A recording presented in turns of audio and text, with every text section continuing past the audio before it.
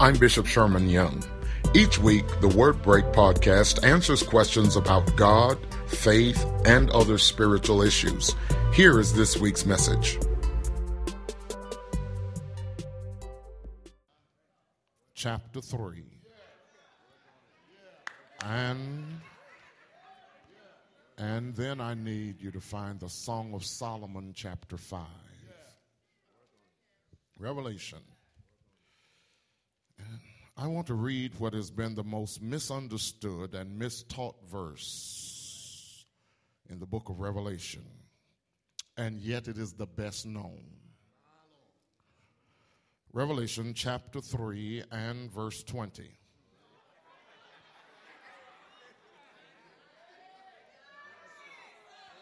And it says, "Behold, I stand at the door and knock. If anyone hears my voice and opens the door, I will come to him and dine with him, and he with me." I'll stop there. Go to the Old Testament book of the Song of Solomon.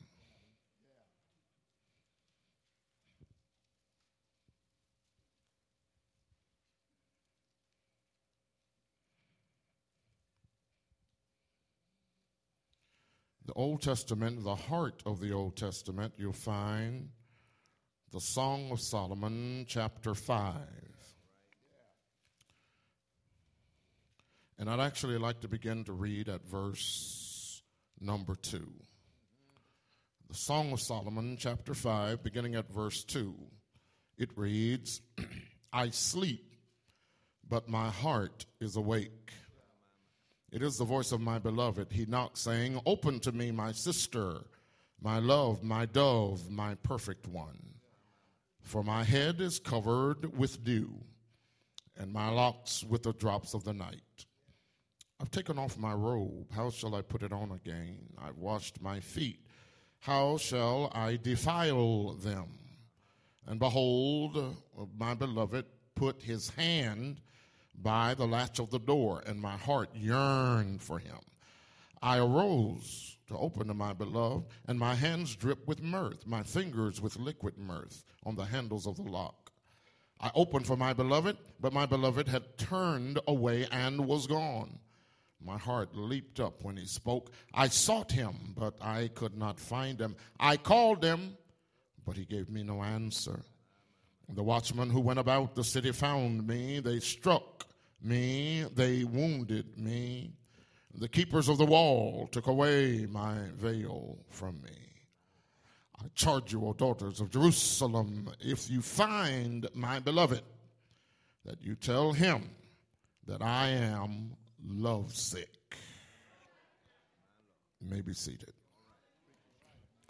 I want to tag this text, "A knock at the door." Can you say that with me, please? A knock at the door. Now, these two passages stand separate and distinct in history. One is found in the Old Testament, the other in the New Testament.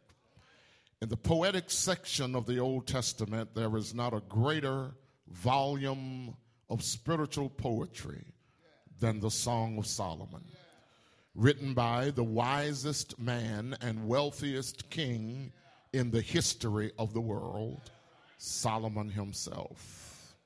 And yet in the New Testament, in the prophetic part of the New Testament, describing a time in prophecy, John records this revelation. At Revelation 3 and 20, "Behold," says Jesus, "I stand at the door and knock." A revelation is often interpreted in many ways. John, banished to the Isle of Patmos, was there because of his preaching and his ministry. He'd not stolen anything. He'd not hurt anyone. But he was put there because of his preaching. The truth of the matter is, as we think about Alcatraz, or we think about Rikers Island in New York, this was like a prison. And John was left there to die.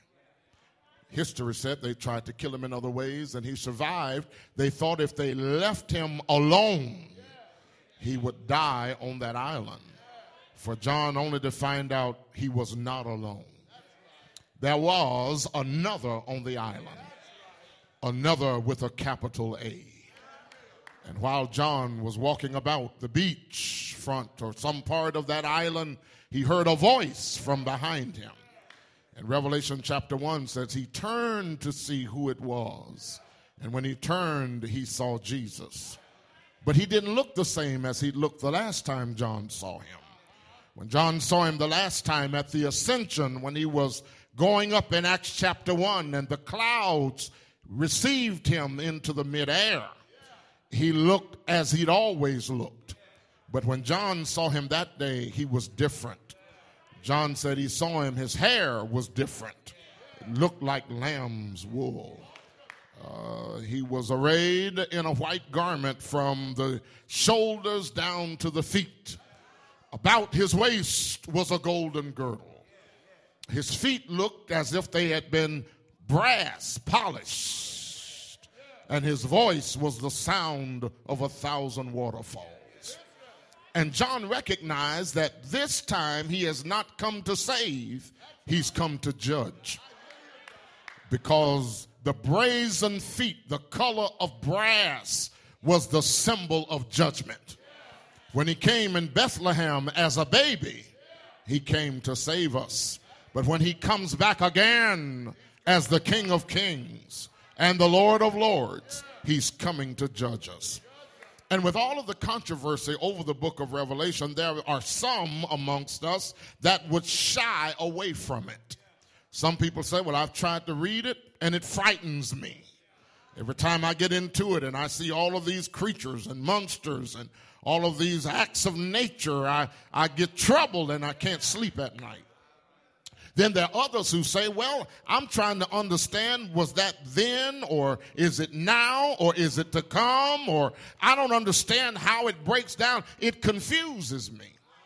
And so many people have stayed away from it. But the truth of the matter is, God would never give us something in the Word and did not intend for us to understand it.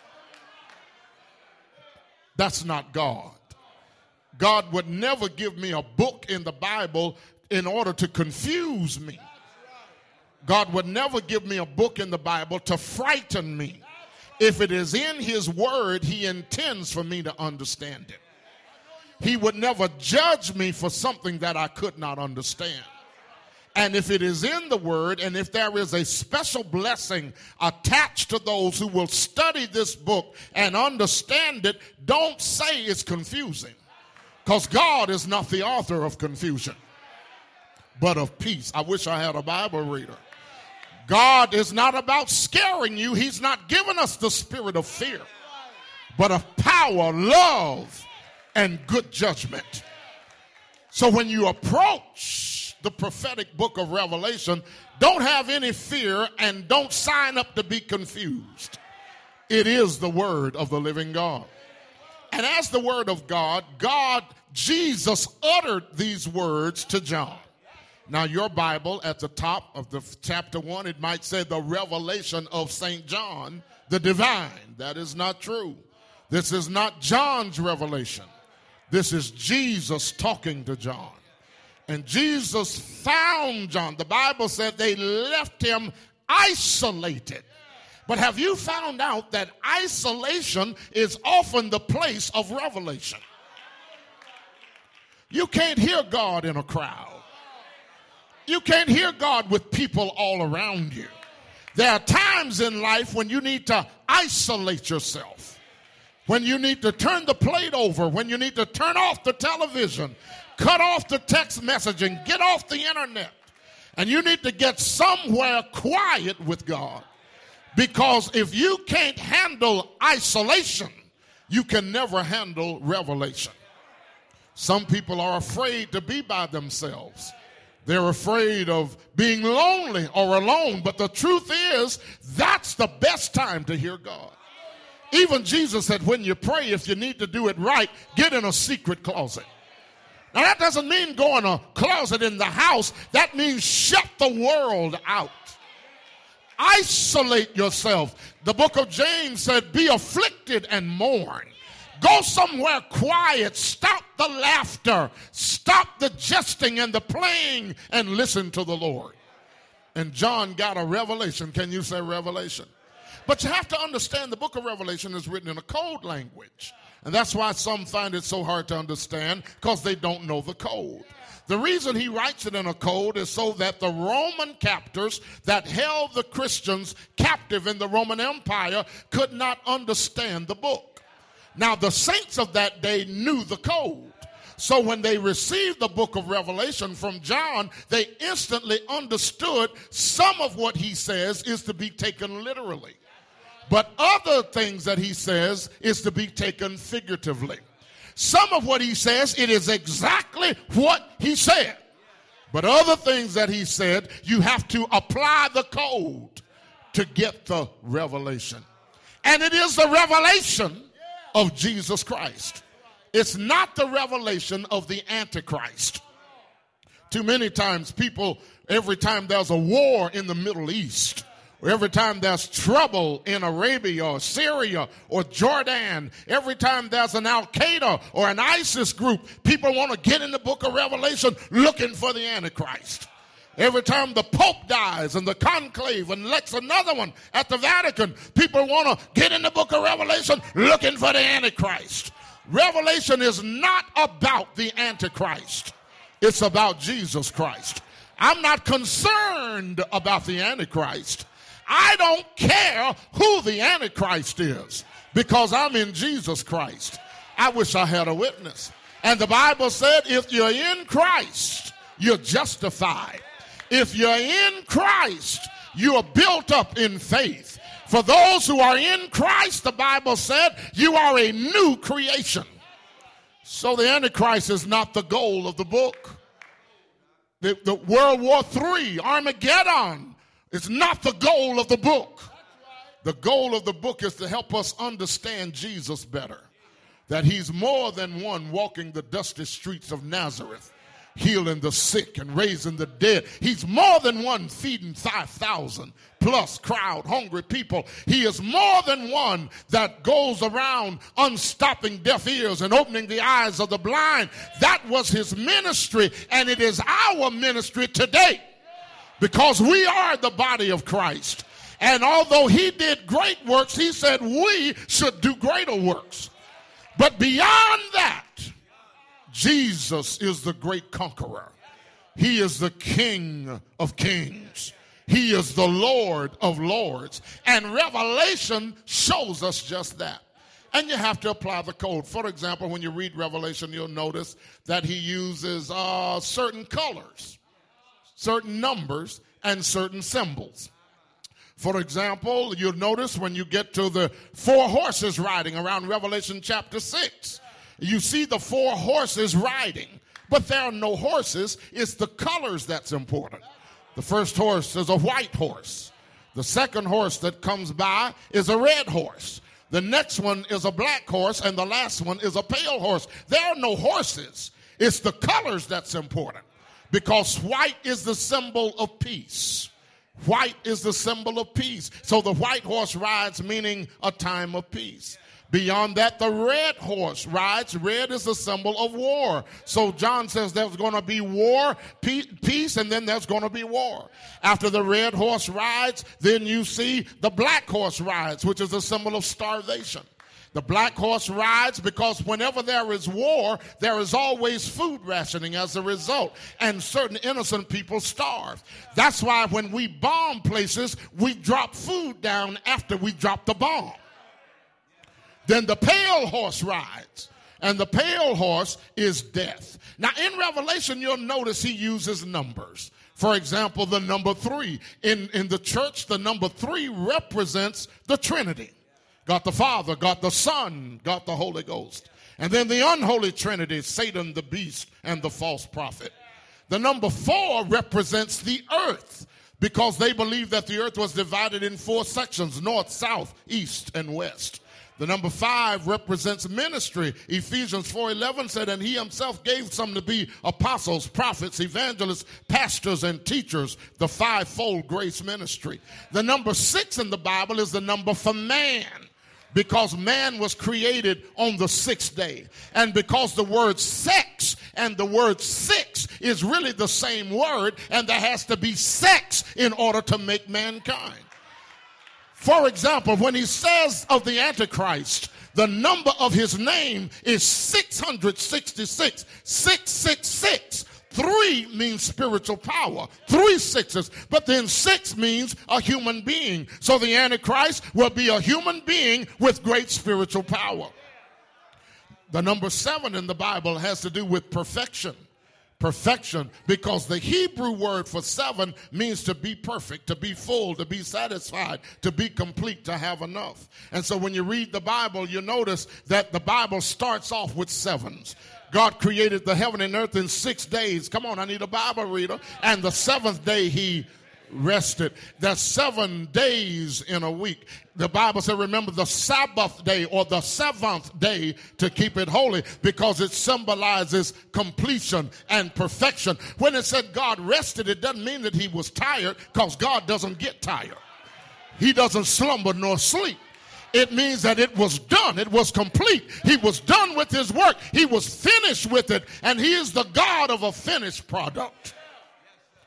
The number 7 has to do with that. And you read the Bible, you see Joseph telling Pharaoh 7 years of plenty, 7 years of famine. When Naaman wants to be healed, he goes down to Elisha and he tells him to go dip in the Jordan 7 times. And his flesh will become the flesh of a baby. Why? Because at the 7th dip, he completed a life cycle and a lifetime. When Samson gets a haircut in the wrong barbershop, Delilah cuts off 7 locks of his head, and he's as weak as any other man. When Joshua is about to take over Jericho, they march around the wall 7 days, and then 7 times on the 7th day, and the walls collapse. In the New Testament, Jesus secures our redemption with 7 statements from the cross. In the book of Revelation, there are 7 woes, 7 judgments. 7 times the name Jesus appears, and 7 times the name Jesus Christ appears. There are 7 days in a week, 7 colors in a rainbow. There are 7 parts to your body: the right arm, the left arm, the right leg, the left leg, the head, the neck, and the trunk. There are 7 holes in your head: 2 ears, 2 eyes, 2 nostrils, and 1 mouth. Around 7 months old, a baby starts cutting teeth. Around 7 years old, the teeth start falling out. There are 7 parts to your voice: bass, baritone, tenor, alto, mezzo-soprano, and soprano. So 7 is the complete number, the perfecting number. 8 is the number of new beginnings, because if you completed it at 7, whatever's next has to be a brand new start. 9 is the number of judgment. In the Bible, there were 9 cases of blindness imposed upon people. 9 cases of leprosy imposed upon people as a judgment. The number 10 in the Bible has to do with earthly power, earthly authority. That's why it talks about 10 nations, where the number 12 is the nation for divine government. 12 tribes in Israel. I wish I had some help. 12 foundations to the holy city. 12 gates to the city. Hallelujah. This nation got attacked on September the 11th, or 9/11. 9 is the number of judgment. 11 is one short of perfect divine government. The judgment on this nation came from a different source. I wish I had a witness. And no matter how far we've gotten from it, we're still walking away from God. We're still serving idol gods. We're still turning our back on the church. We still don't pray, still don't understand faith, still don't want the pure word of God taught. We still gather in sanctuaries and want our ears tickled and want our souls aroused, but we don't want to walk the walk and talk the talk. We don't want to represent him everywhere we go. We don't want to stand where we need to stand. Our altars have become tombstones.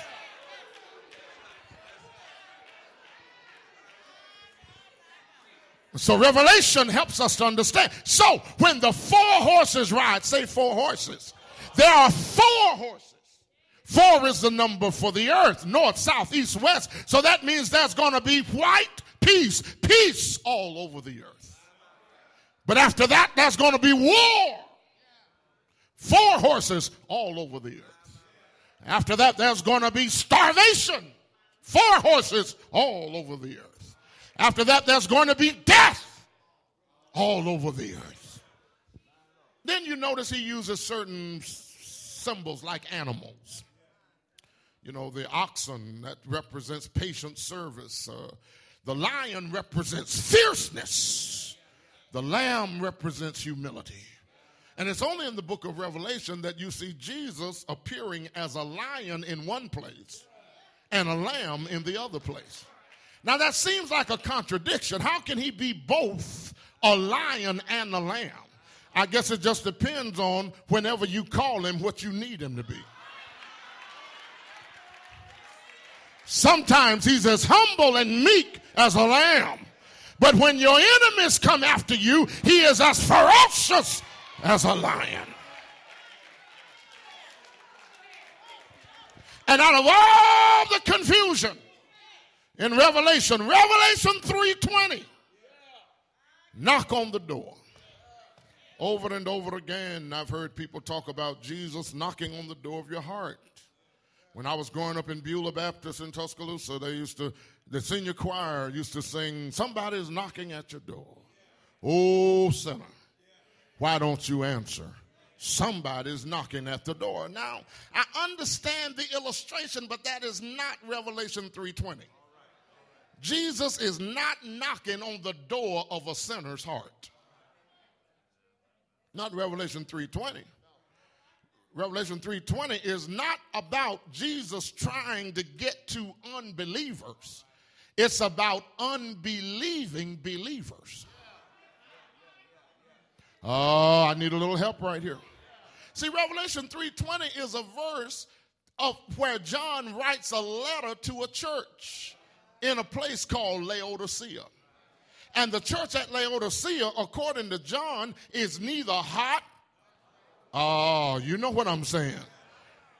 The church is neither hot nor cold. As a matter of fact, when you look at the letter, the Bible said that the church was located in a good city. The Bible said that they had good creature comforts. As a matter of fact, when you read the letter, it said that they said to themselves, "We don't need anything."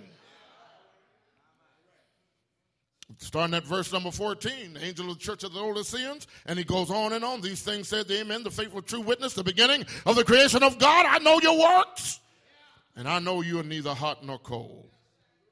You're lukewarm." Verse number 17, he said, "Because you say I'm rich, have become wealthy, have need of nothing." See, the only thing that bothers me about that is, in the book of Revelation, we understand that there were not just 7 churches located in these cities, but that the churches break down according to church history. That the first letter, the one to Ephesus, where he said, "You left your first love," that looks just like the church in the book of Acts. So if we divide it out as we have, when we get to the last letter, guess what church that is? The church of our day. Look at it. We don't need nothing. We cool. We got all we need. We got everything we need. We don't need to meet for prayer. We all right. We all right. We don't need revival. We all right. We don't need to come to Bible study. We all right. We don't need teaching. We don't need to tithe. We all right. That's the problem. That the church of Laodicea had the wrong attitude about who they were in Christ. I wish I had some help here. And the truth of the matter is that when you measure the church, it fell short in one area. They had preaching and singing and ushering and ministering in-house, but they didn't have Jesus. These folk had locked Jesus out of his own church. I don't have a witness here. Look in the window. Everybody else is in there. Everybody's where they're supposed to be. But one central figure. Where is Jesus? Verse 20, behold, I'm standing at the door trying to get in my own church. They had evicted him, expelled him. They had thrown him out. They had shut him out. And you know, when people come to church, they ought to come for one reason, to see Jesus. Oh, I need a little help right there. Because this is the Lord's church, last I checked. What do you say? Upon this rock, I will build your church. I will build my church. So when people come here, they ought to be looking for him. They ought not be looking for the preacher, whether he's cute or not. They ought not come here because the music is good. They ought to come here because Jesus is here. He should be the central attraction. Every song ought to be about him. I wish I had some help now. I know we want to sing about our moaning and groaning and I'm tired, weak, and worn, but every song ought to be about him. If you stand up and testify, that ought to be about him. Not about how broke, busted, and disgusted you were and still feel like you are sometimes. That ain't no testimony. A testimony is when you take 10 seconds to talk about you and 3 minutes to talk about Jesus. He ought to be the center of attention. But in too many churches, I regret, he's been put out. And therefore, you got saints that come there, but they give him leftover everything. They give him the time they have nothing else to do with. They give him the money that other folk didn't take. And they give him the talent that no one else would pay them to use. Icicles in the amen corner. Frostbite in the pews. It is said that the man came into some meat. A butcher shop had closed. The butcher gave the man all the meat. I'm out of business. The man thought to himself, I don't have a place to store all of this meat, so it won't ruin. His wife said to him, why don't you take it up to the church and put it in the sanctuary? That's the coldest place in town. Oh, I'll get a witness in a minute. You ever heard people get up and announce, now we're going to have revival if you ain't got nothing else to do? Come on over. Now that's giving God the time you ain't got nothing else to do with.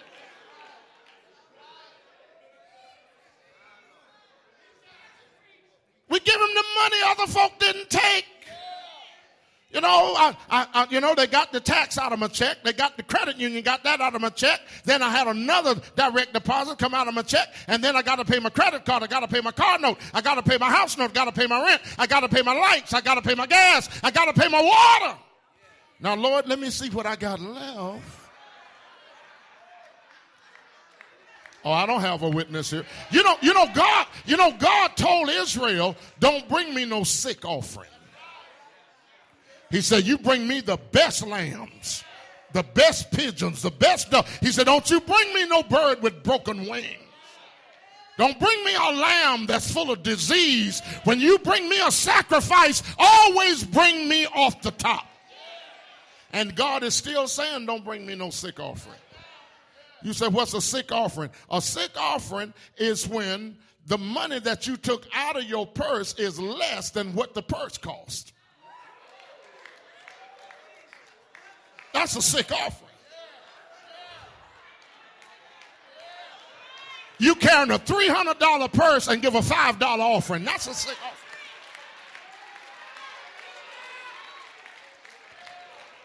A sick offering is when your manicure and your pedicure cost more than what you put in church. That's a sick offering.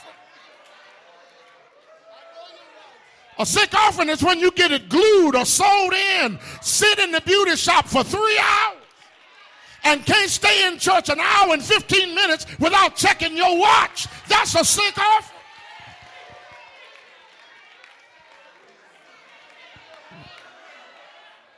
When you got to decide whether you're going to church or going to stay home and watch the football game, that's a sick offering. God said, don't bring me your leftovers. I don't want what's left over, what I blessed you with. All that you have came from God. I wish I had a witness here. Every dime in your pocket, in your bank account, the car you rode up in here in, the job that you work on came from God. And God said, when you come to me, don't bring me your leftovers. That's lukewarm. That's lukewarm. Because if Jesus is the center attraction in his presence, I can't keep my composure. Oh, Lord. What some people call praise doesn't spell praise. Look like it's spelled days. Now, I'm not advocating noise for noise sake, but I will say this. If you get close to a fire, you're going to say something.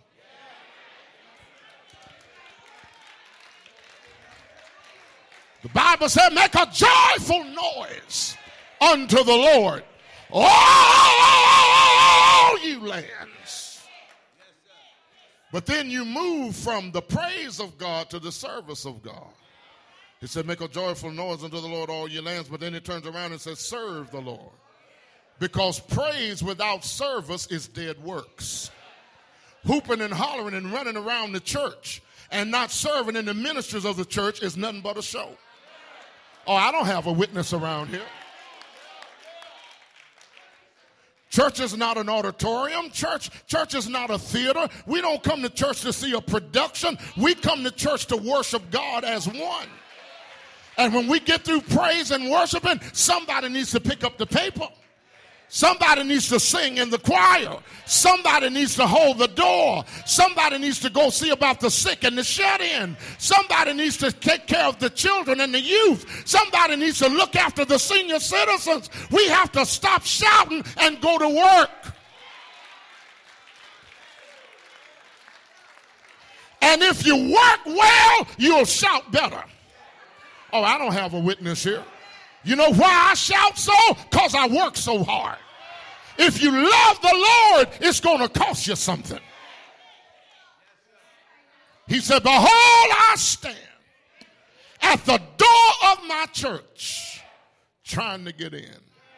Thank God for Song of Solomon 5, because it colors it in for us. Because, you know, the Song of Solomon is an Old Testament word with New Testament principle. See, in the Song of Solomon, there's only three voices heard: the king, which is the groom, the bride, and the daughters of Jerusalem. And in the Song of Solomon in the Old Testament, it's talking about God being married to Israel. That was his wife. I wish I had a witness. He called her his wife. In Ezekiel 16, he said, you were like a little baby girl when I first saw you, newly born, laying on side of the road. Your cord hadn't been tied. You were laying in the mud. He said, and everyone that saw thee passed by on the other side. But when I saw thee, I said, this is the time of love. I picked you up. I tied your cord. I bathed you. I brought you to my house. I cleaned you up, put clothes on you, and I raised you for myself. When you were a little girl, he said, I plaited your hair.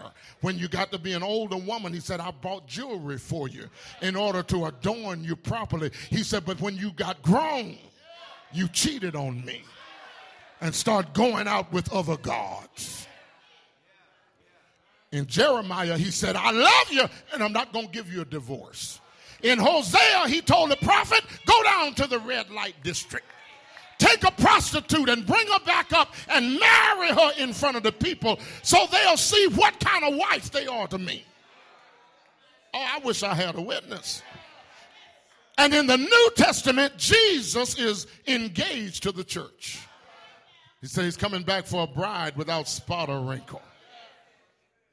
And so in Song of Solomon chapter 5 is an illustration of the church waiting on Jesus to come.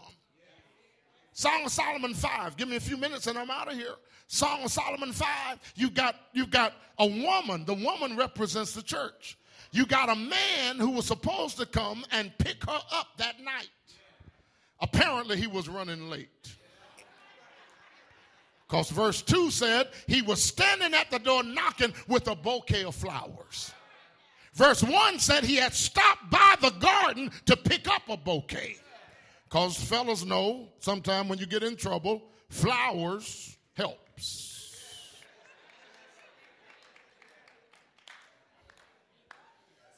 Jesus is our husband. He's coming to pick us up. But it looks like it's taking him so long. The early church waited on him, he didn't come. The medieval period church waited on him, he didn't come. Over the centuries, the churches have waited on him, he didn't come. 21 centuries later, he still hadn't come. What has the church done? You know what she did in the Song of Solomon 5? The scripture said she went to bed.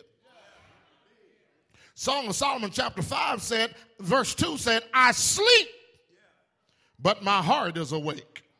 And I hear the voice of my beloved knocking on the door. Open to me, my sister, my love, my dove, my undefiled. Sweet talk from the other side of the door. But sister girl had gone to bed. He was late. I don't know what time she thought he was coming, but he didn't get there at that time. And she got to the point, come on sisters, she got to the point where she took off her dress, put on her nightgown, and went to sleep. He's knocking at the door, open, and she says to him, it's too late. Too late. So I've washed my feet. How can I do? Now, if you're from the country, you know what that means. Come on, in the old days, when you used to bathe in a number 3 tub on Saturday night. Oh, I know we're bougie now, but now you remember when? We didn't bathe every night of the week. We bathed on Saturday night because we had to go to church the next day. But all through the week, we'd wash our feet because we didn't have good shoes. And the bottom of our feet was just as hard as the sole of a shoe. And you didn't get in mama's bed with dirty feet. Oh, I'm looking for a witness. Now, I know there's a bougie element in here somewhere, but I'm looking for somebody who knows what I'm talking about. She said, I washed my feet. Then the Bible said he reached in and tried to open the door from the inside, and she smelled the aroma of the flowers. And she got up and opened the door, and he wasn't there. Now listen, that is an illustration of Jesus in the church. Jesus comes for the church, but she ain't ready to receive him. What is she doing in the 21st century? Watching or sleeping? I wish I had some help here. Where is the church? With all of these murders, suicides, can't turn on the news without child molestation, shooting on school campuses, college campuses. Where is the church? Where is our voice? With all of this corruption and all of the people taking any liberties they want to take, and 2 men forcing people to marry them when marriage with same-sex people is against their own values, suing people in court. Where is the church? Where's our prayer meeting to pull down the strongholds and call down the principalities of terrorism? Islam is well visible, but where is the church? Gone to sleep. And the Lord is knocking at the door. And you know what she said to him? I've got none. In other words, she didn't go to sleep by accident. She went to sleep on purpose. And he's out there knocking at the door. And she's asleep. And she said, no, I can't let you in. And the Bible said he reached inside the house and tried to unlock the door from the inside. I know she wasn't black, because you reach inside a black woman's house and she done told you to go home. You're going to draw back a no.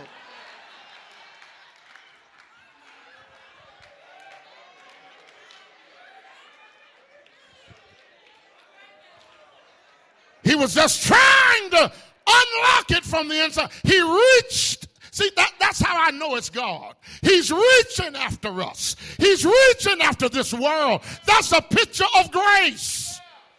And she smelled the bouquet of flowers on his hand. That's the fruit of the Spirit. Love, joy, peace, patience, gentleness, kindness, meekness, faith. She smelled the aroma of the bouquet. And he said, open to me.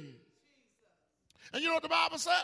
When he reached in and she smelled the flowers, oh, she got excited.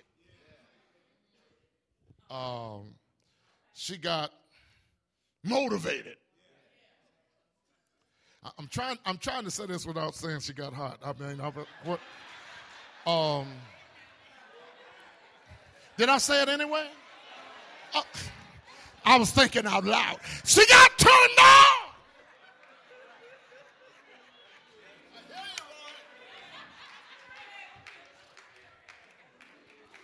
And the Bible says she jumped up, ran to the door, opened the door, opened her arms, and he was gone. I'm afraid by the time some of us wake up and get up, it's going to be too late. I wish I had some help here. Bible said, today if you hear my voice, harden not your heart. And you know, she didn't think, the word says she didn't think about being in a nightgown. She ran out in the yard looking for him. Then she ran up and down the street looking for him. Not thinking about she was in her night clothes. And the Bible said the keepers of the city saw that young woman and mistook her for a woman of ill repute. And they molested her. You're going to serve somebody. You're either going to serve God or you're going to serve the devil. You're going to serve somebody. And what the devil wants to do is catch us when we're vulnerable. Take our children away from us. I wish I had a witness. Where are our young people? Where are our children? Why are they more attracted to a thuggish lifestyle than a Christian lifestyle? The devil has seduced a generation, and all the talent that should be being used in the house of God is not even in the church. Our children should be singing. Our children should do praise dances. Our children should be doing missionary work. But the devil has called them and abused them and taken advantage of them through drugs, through thuggish music.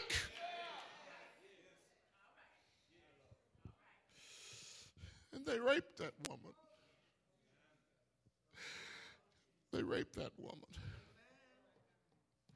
They robbed her of her chastity. I'm through, but the Bible said while the molestation was going on, she cried out, daughters of Jerusalem, have you seen my sweetheart? If you see him, give him this message for me. Tell him that I'm lovesick. You know, Doc, don't nothing go right when you're lovesick. You don't even eat right when you're lovesick. Oh, I'm looking for somebody that can. Listen, you don't want to talk to nobody when you're lovesick. You don't even want to go to work. No, you need a job. But you're lovesick. I don't feel like going to work. I'm going to call in sick. Because when you love sick, you cannot be your best. And I want to say to the church as I close tonight, we cannot live in a love-sick situation. We need to be close to God. We need to be intimate with God. We need to be in the presence of God. They asked the woman, said, well, why are you looking for that man? Who is he? And she responded by saying, my beloved is a different kind of man. She said, he is the fairest of 10,000 men.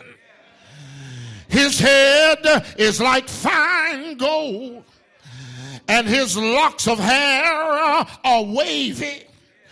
His eyes are like doves by the river water, and his cheeks are a bed of spices. She said his hands are like gold set in a barrel. And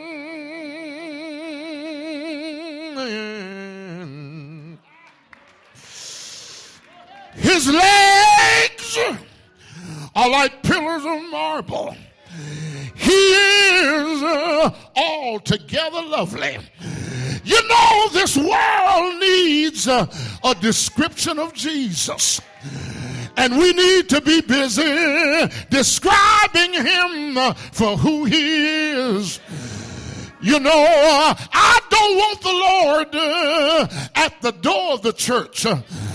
I want the Lord inside the church. And that's why you hear him say, behold, I stand.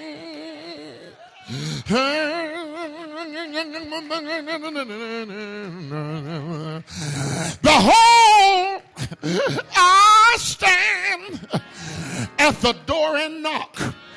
If any man will let me in, I will come in and sup with him and he with me.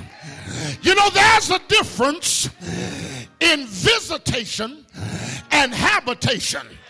Do you hear me? You know, it's all right when people come to visit, but you don't want them to stay too long. And when it comes to the Lord, I'm the other way around. I don't want him to visit here. I want him to dwell here. That's what he's talking about. If you let me in, I will sit down and you will be the host and I will be your guest. But if you let me stay long enough, I will become your host and be the guest in your own life. Do you hear me? And I thank God tonight. I used to host Jesus in my life, but now tonight I'm a guest in my own life. He keeps on doing great things for me without me even asking him. He heals my body. I wish I had a witness. He feeds me. He guides me. He gives me wisdom. He gives me counsel.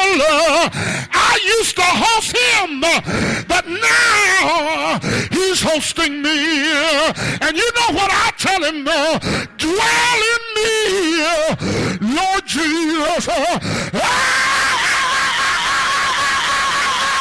Dwell in me. Dwell in me. Live in me. Use me. Anoint me. Speak through me.